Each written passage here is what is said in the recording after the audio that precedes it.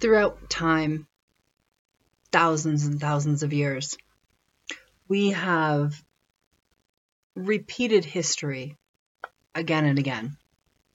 And it's usually the negative history that we've repeated. I laugh, but I don't think it's funny. You know, John the Baptist actually asked Jesus if he was actually the one that they were waiting for. And he said, "Art thou he that should come, or do we look for another?" Isn't that pretty profound, right? We tortured the man right up until the moment of his death. He was on that cross, I think, if I remember correctly, he was on that cross for 9 hours, not including the time that he had to walk the streets with the cross on his back, or the amount of time before that where he was tortured as well. But on the cross, he was there for 9 hours. And we as humans tortured him until that very last breath. And the reason I bring this up, and the reason I'm a little solemn right now, is because I've actually gone through a lot in the last 5 years. And what I found was it was the people that I loved and the people that I helped throughout the years that actually I found turned their back on me and shared with each other things that either were unnecessary or harmful, or just put me in a really bad position. Really bad. Really scary. And these are things that I would never have done to them. Not in a million years. And I know that there's a few that think that, that what they did was not that bad. Think again. It has been. Joseph in the Bible had a dream, and he shared his dream with his brothers. In his, we could say friends, whatever the case may be. I mean, if you're going through something right now, if you're trying to do something better for your life, if you're trying and seeking to achieve something different or something more in life, you're inevitably going to hit some brick walls. I mean, it's just bound to happen. But what you don't expect is how those brick walls are built by the people that you helped, are built by the people that you loved, and are built by the people that are supposed to love you. So don't be surprised by that. And now it won't happen to everybody, but it happens to quite a few, especially when you're going into massive change. So anyway, Joseph actually talked to his brothers about this dream he had when he was sleeping, and how his bales of hay, I think it was, were higher than his brothers, and that his brothers were going to be, I think, bowing down to him. I'm not quite sure. I'm still learning the stories of the Bible. But what I thought was interesting is that they became jealous, and they became so jealous that they put him in. They physically actually took his robe off of him, just a regular robe, and they threw him into an empty cistern, which is something that holds water. So it's a large cistern, and left him there to die, and turned their back on him completely, turned their back and walked away. And what happened was they went back to the father, who loved Joseph very much, adored him, and listened to their father crying out for his son. And they still said nothing. They still kept it from him, what they had done. Now things turned out really well for Joseph, but the brothers didn't expect that would happen. And in the end, Joseph actually treated them very well, very decently, but he didn't have to, and Jacob also, in the story of the Bible. Now this is thousands and thousands of years ago, but Jacob played a game with his father and to steal his brother's blessings, Esau's blessings.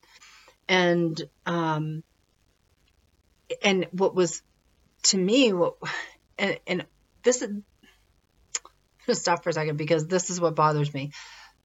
This is a woman that we're looked to as being a hero in the Bible, but really what happened was she helped Jacob get one over on the father and take Esau's blessings, her son's blessings, her eldest son's blessings. And with Rebecca's help, she helped devise this plan where Jacob would put on, this kind of animal fur to mimic Esau's skin because he had very hairy skin, and just all this stuff that helped Jacob to actually succeed at taking his brother's blessings from his father. And I just can't help but think that we're still doing that today. People are still walking over each other instead of helping each other up. People are still backstabbing each other rather than walking in the world with love on their heart and say, how can I help? What do you need? What's next? I think that I don't know whether it will ever change. I hope it does. I do. I hope that, it might be too late for me, but it's not for others. And I would say that if you're listening to this and you're going through things, express what's going on with you and ask people to help. I didn't do that. Well, I did. I did actually quite a few times, but it wasn't really clear. And so I would just say, be really clear on what you're doing, what you need, and how people can help you. And let them do that. Let them help you. I guess I would just say, like I started, I think it's amazing how we continue to repeat history again and again and again, and we don't actually learn the lessons from that history. And I think it's important that we learn the lessons from the story of the Bible and do something opposite of that. Because the things that, when people are acting immorally or disrespectfully, whatever the case is, if you go against the 10 Commandments and you are not walking a righteous path, not walking in love, bad things are going to happen. They're going to happen to you. It's inevitable. It's all through the Bible. And you would think that, as a government or as a single person, whatever, it both apply. The Bible is there to tell us a story so we can learn from it, but we don't. We don't learn. I don't know. I guess I would just say, I want to leave you with something, because Jesus said, as it's written actually in John 16:33, that in me ye might have peace. I give you this warning as another proof that I know all things, and to the end that ye may look to me alone for peace and happiness. And I've done that.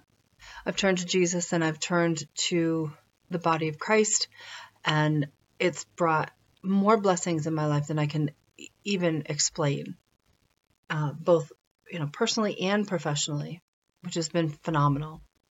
I would say to you to get to understand your history, understand our history collectively, and how that plays out in where we are currently in the world, right?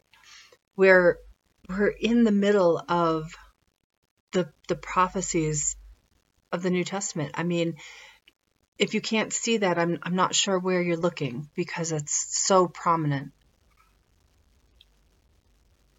And I guess I would also just say, those that do evil will wither just like green plants. They will soon die away, it says in the Bible.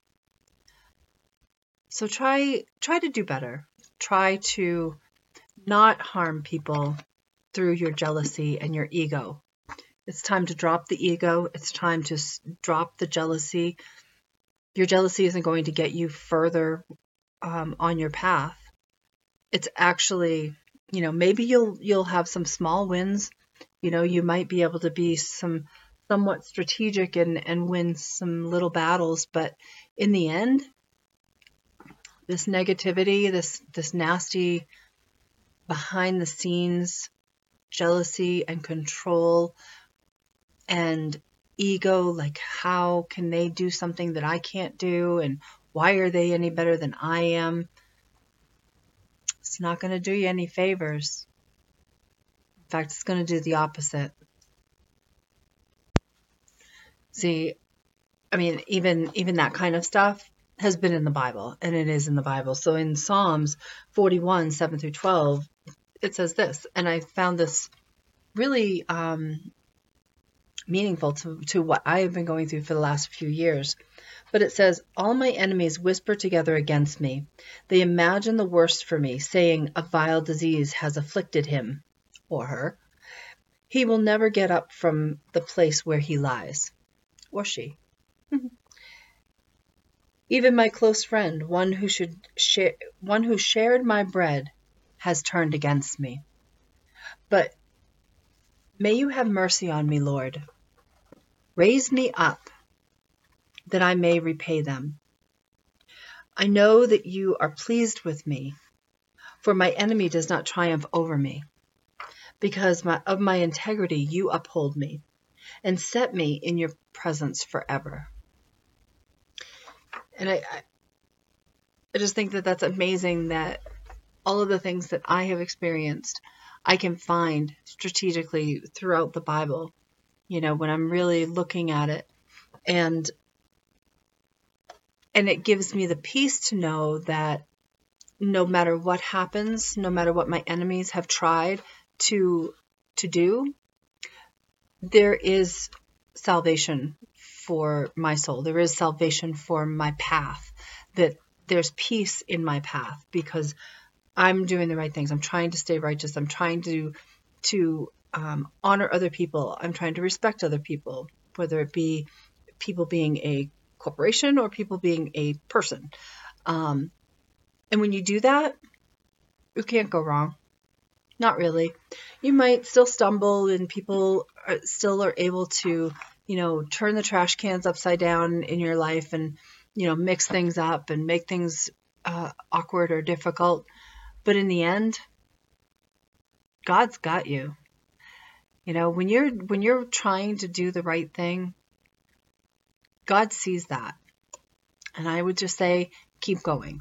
Keep doing the right thing. Don't let them bring you down. Don't let their negativity get in your head and take over, because it's not worth it. It's absolutely not worth it. When you can look yourself in the mirror and you can say that you did the best you could and you did what you believed was morally and correct, then you're not doing anything wrong. And God will see that. And that's really all you have to worry about in these days, is the end time when you have to answer to God, and so do they. So keep going. Keep doing the right thing.